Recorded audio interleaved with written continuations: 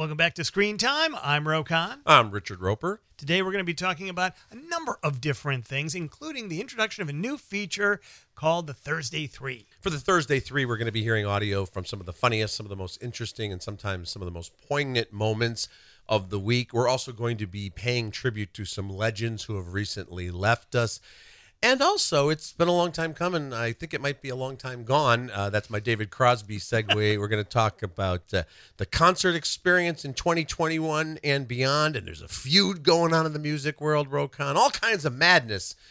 And we'll do that. But first, let me remind you, Screen Time with Ro and Roper is brought to you by AmericanEagle.com. The digital landscape is changing rapidly, and to compete in today's business environment, you need an experienced partner. Since 1995, AmericanEagle.com has partnered with companies of all sizes, offering web design, development, e-commerce, mobile apps, and digital marketing that drives your overall business success. Because they believe today's online world is your opportunity.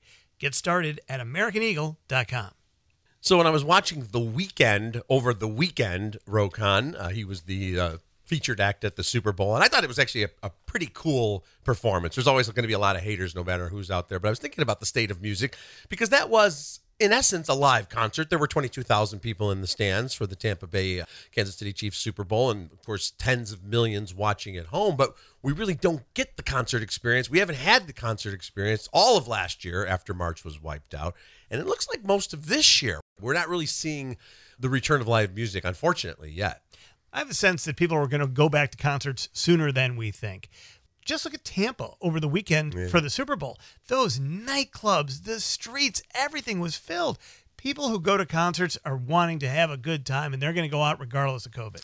And of course, the biggest concerts are almost claustrophobic in their, they're tightly packed. Even if you're seeing an act in Wembley or at Soldier Field or Yankee Stadium and there's 50 or 60,000 people, you're kind of on top of each other. Now, there have been a few concerts. I'm going to use the term loosely in the one I'm about to talk about. As you might recall, Mar-a-Lago had a concert, New Year's Eve concert, and I believe Vanilla Ice. Yeah. Performed. And the great thing about the Vanilla Ice concert is it's exactly 7 minutes long because that's the extended version of Ice Ice Baby, and that's pretty much it.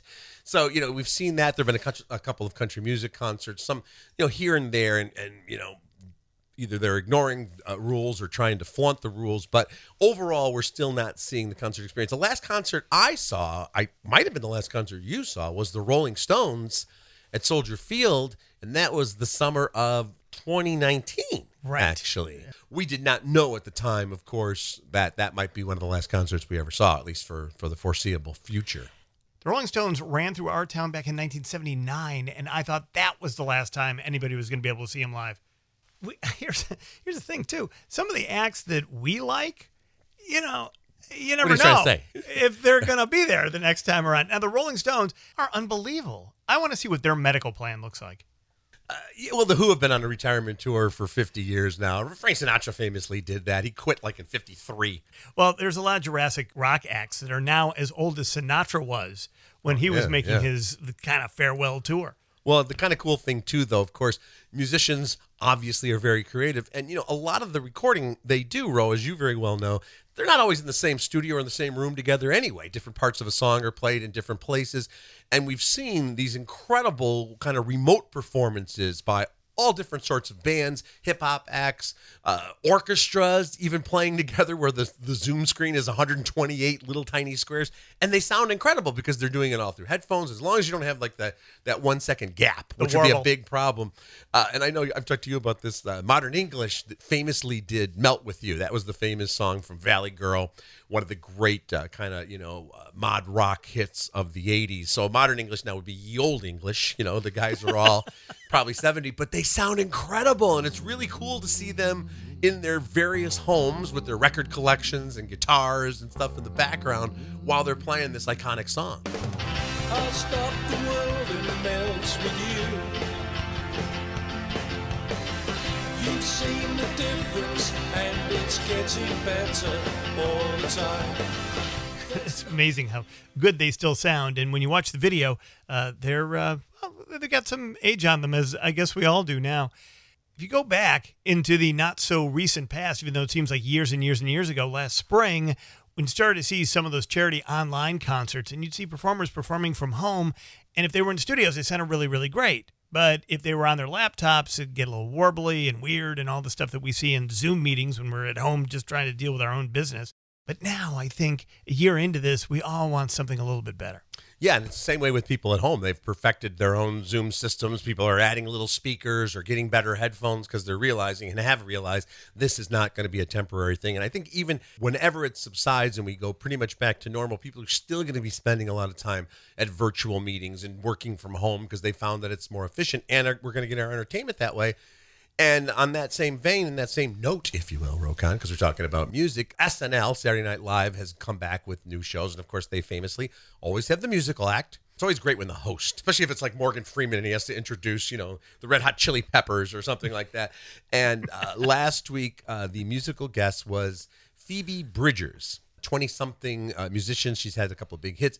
There's big kerfuffle arose because at the end of her second number, she smashed her guitar on an amp.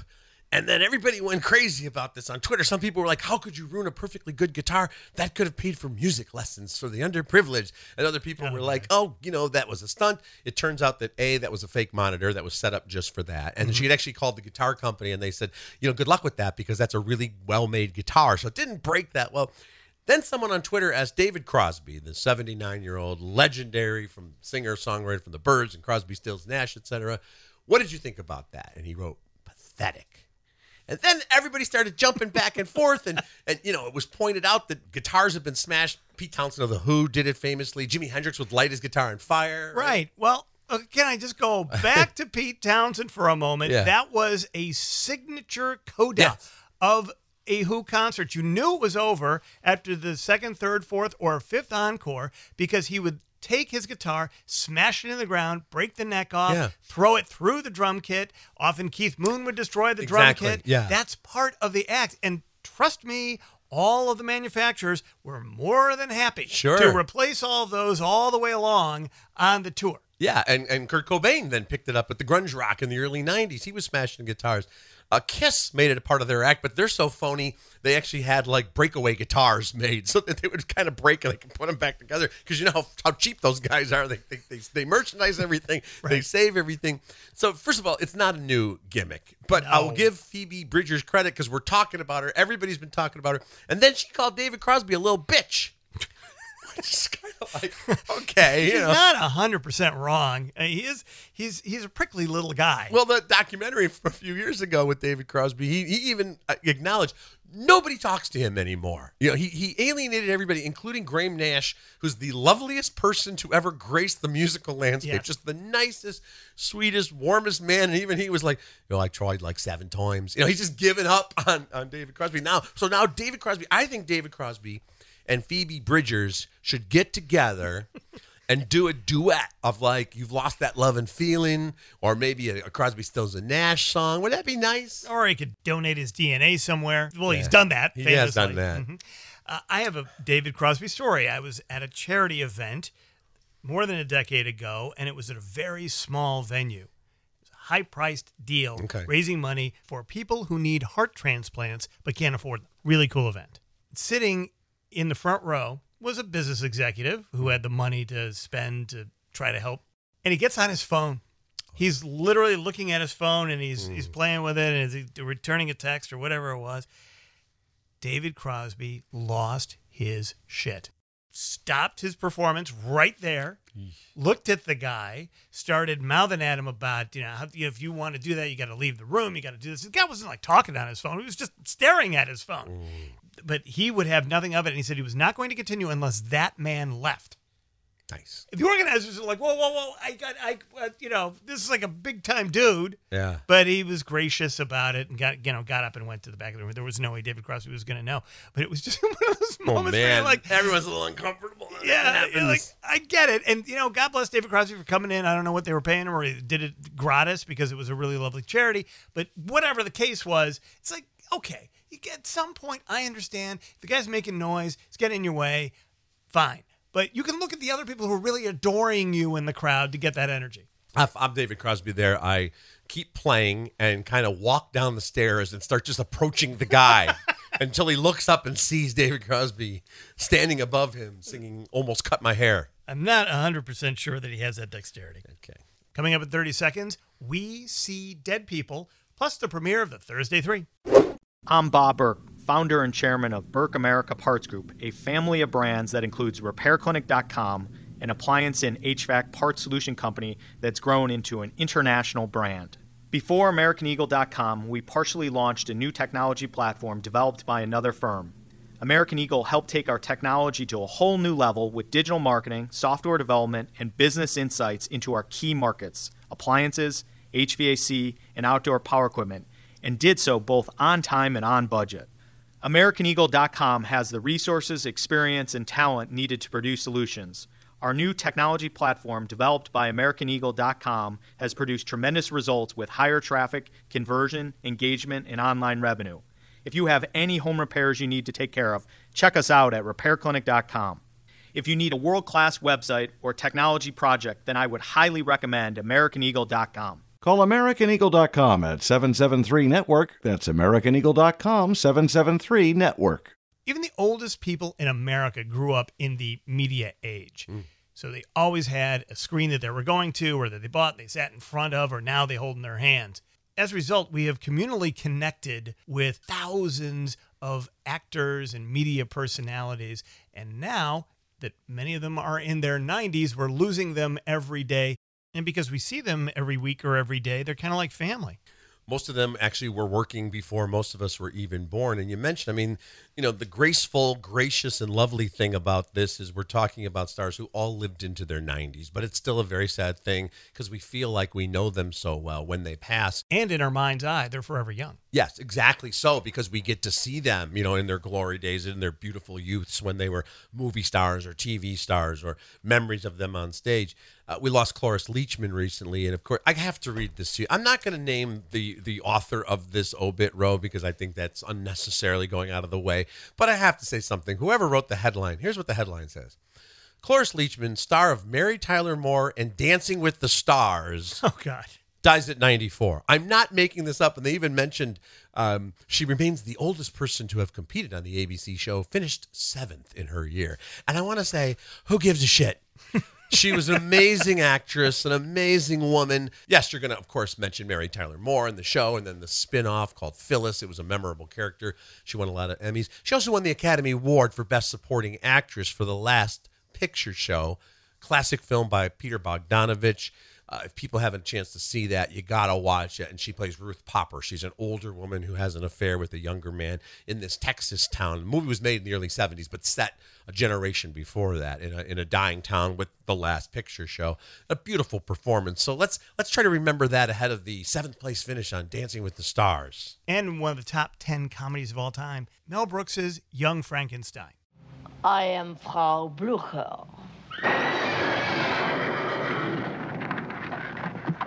Steady! How do you do? I am Dr. Frankenstein. This is my assistant, Inga. May I present Frau Blucher? I wonder what's got into them. Your rooms have been prepared, Herr Doctor. If you will follow me. Igor, would you bring the bags as soon as you're finished, please? Yes, master. After you, Frau Blucher. And this might have slid under some of the radar because of all the news of the last week, but Hal Holbrook has also passed away.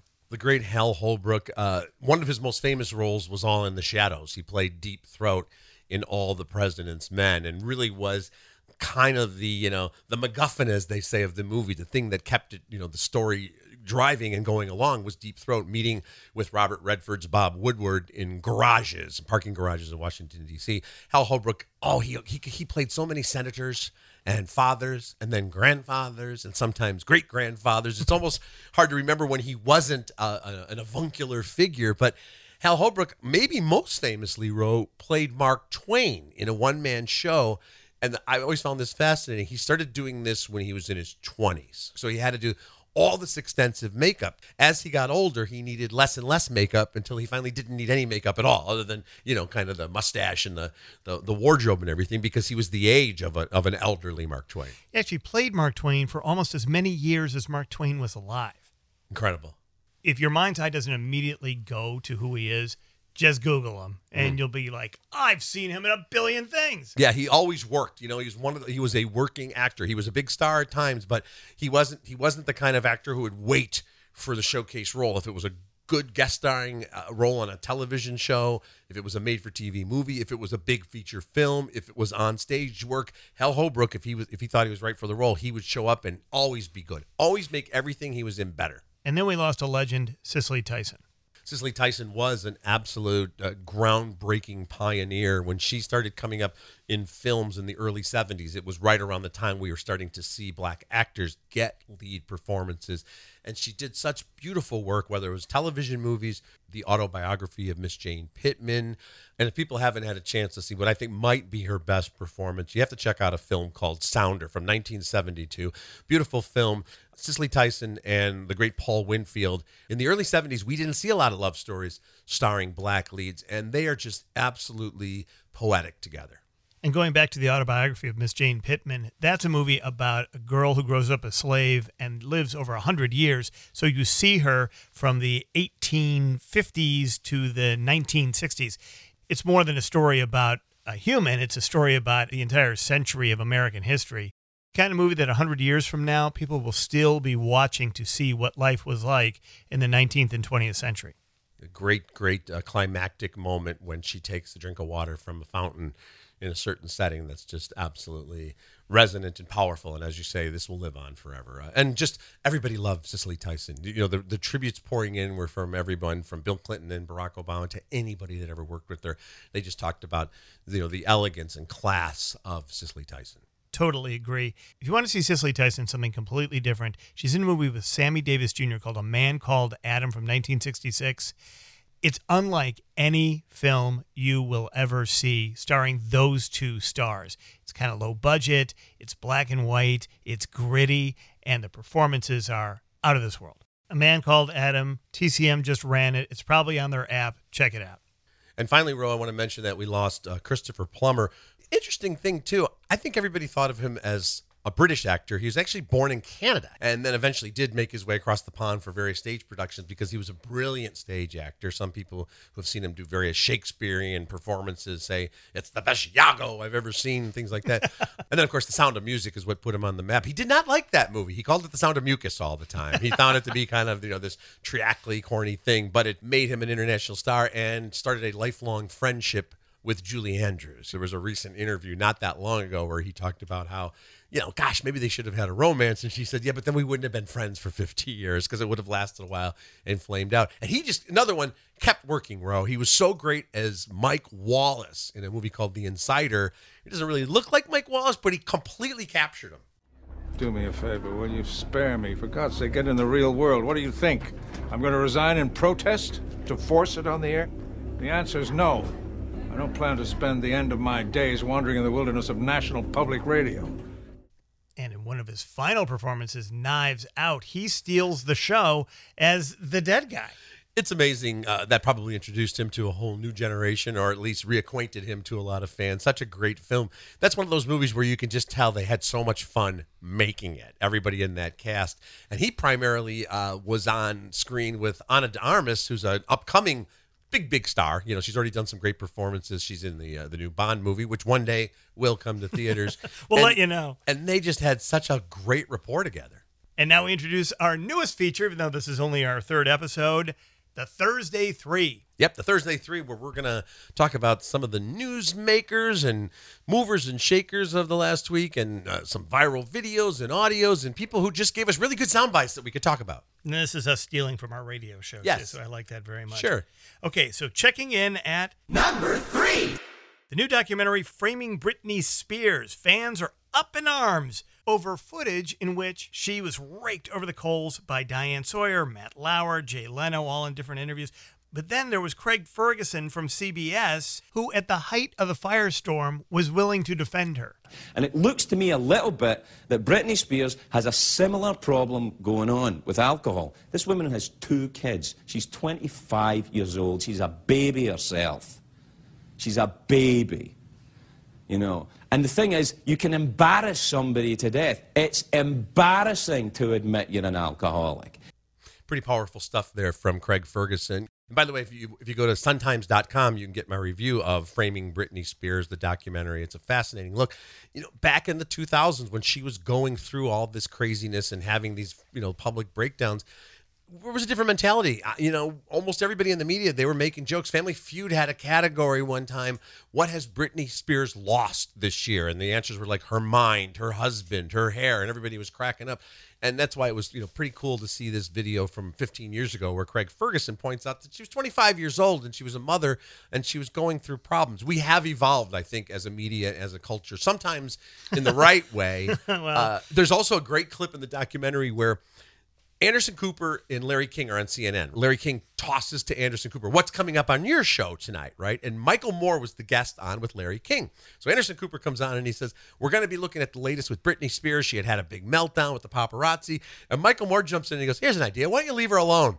And it's just great TV. And Larry's like, yeah, what about that, Anderson? Why don't you leave her alone? And Anderson's like, oh, we don't really report on her that much. So it's fascinating stuff. And this documentary is really a fascinating look at her life because she still doesn't have control over her life. Her father has that stewardship, so to speak, legally over her work and pretty much almost everything she does. checking in at Number 2.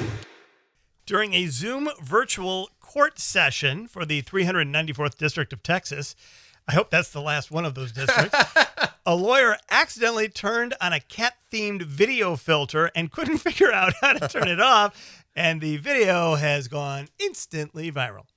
Mr. Ponton, I believe you have a filter turned on in the video settings. You might want to take we're a trying look. can you hear me, Judge?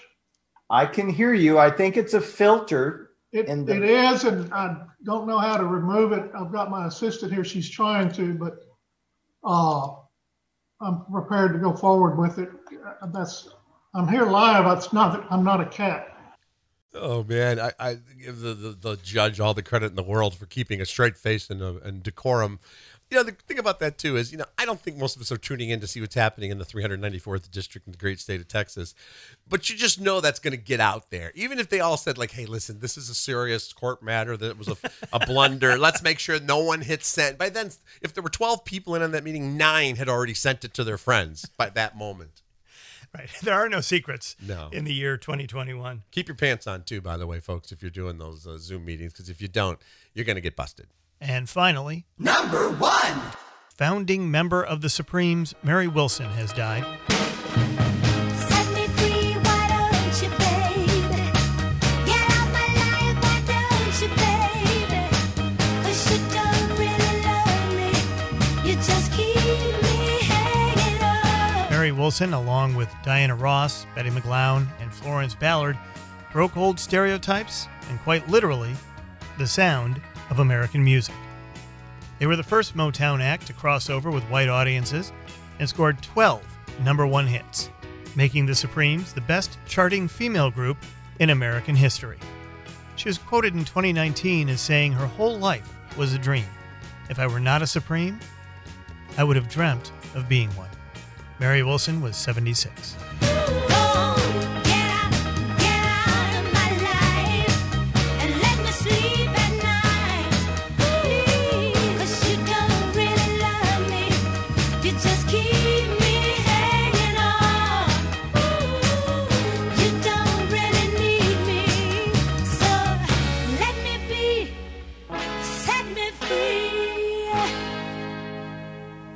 That does it for this episode of Screen Time with Rowan Roper. What's coming up next? Next week, Ro-Con, we're going to look at the 30th anniversary of the theatrical release of one of the greatest films of all time, The Silence of the Lambs. That's right, it came out 30 years ago. And of course, there have been so many spin-offs and prequels and iterations, including the new CBS series Clarice. We'll talk all about that. I've got so many fascinating things to share with the listeners, Ro. In fact, how about this?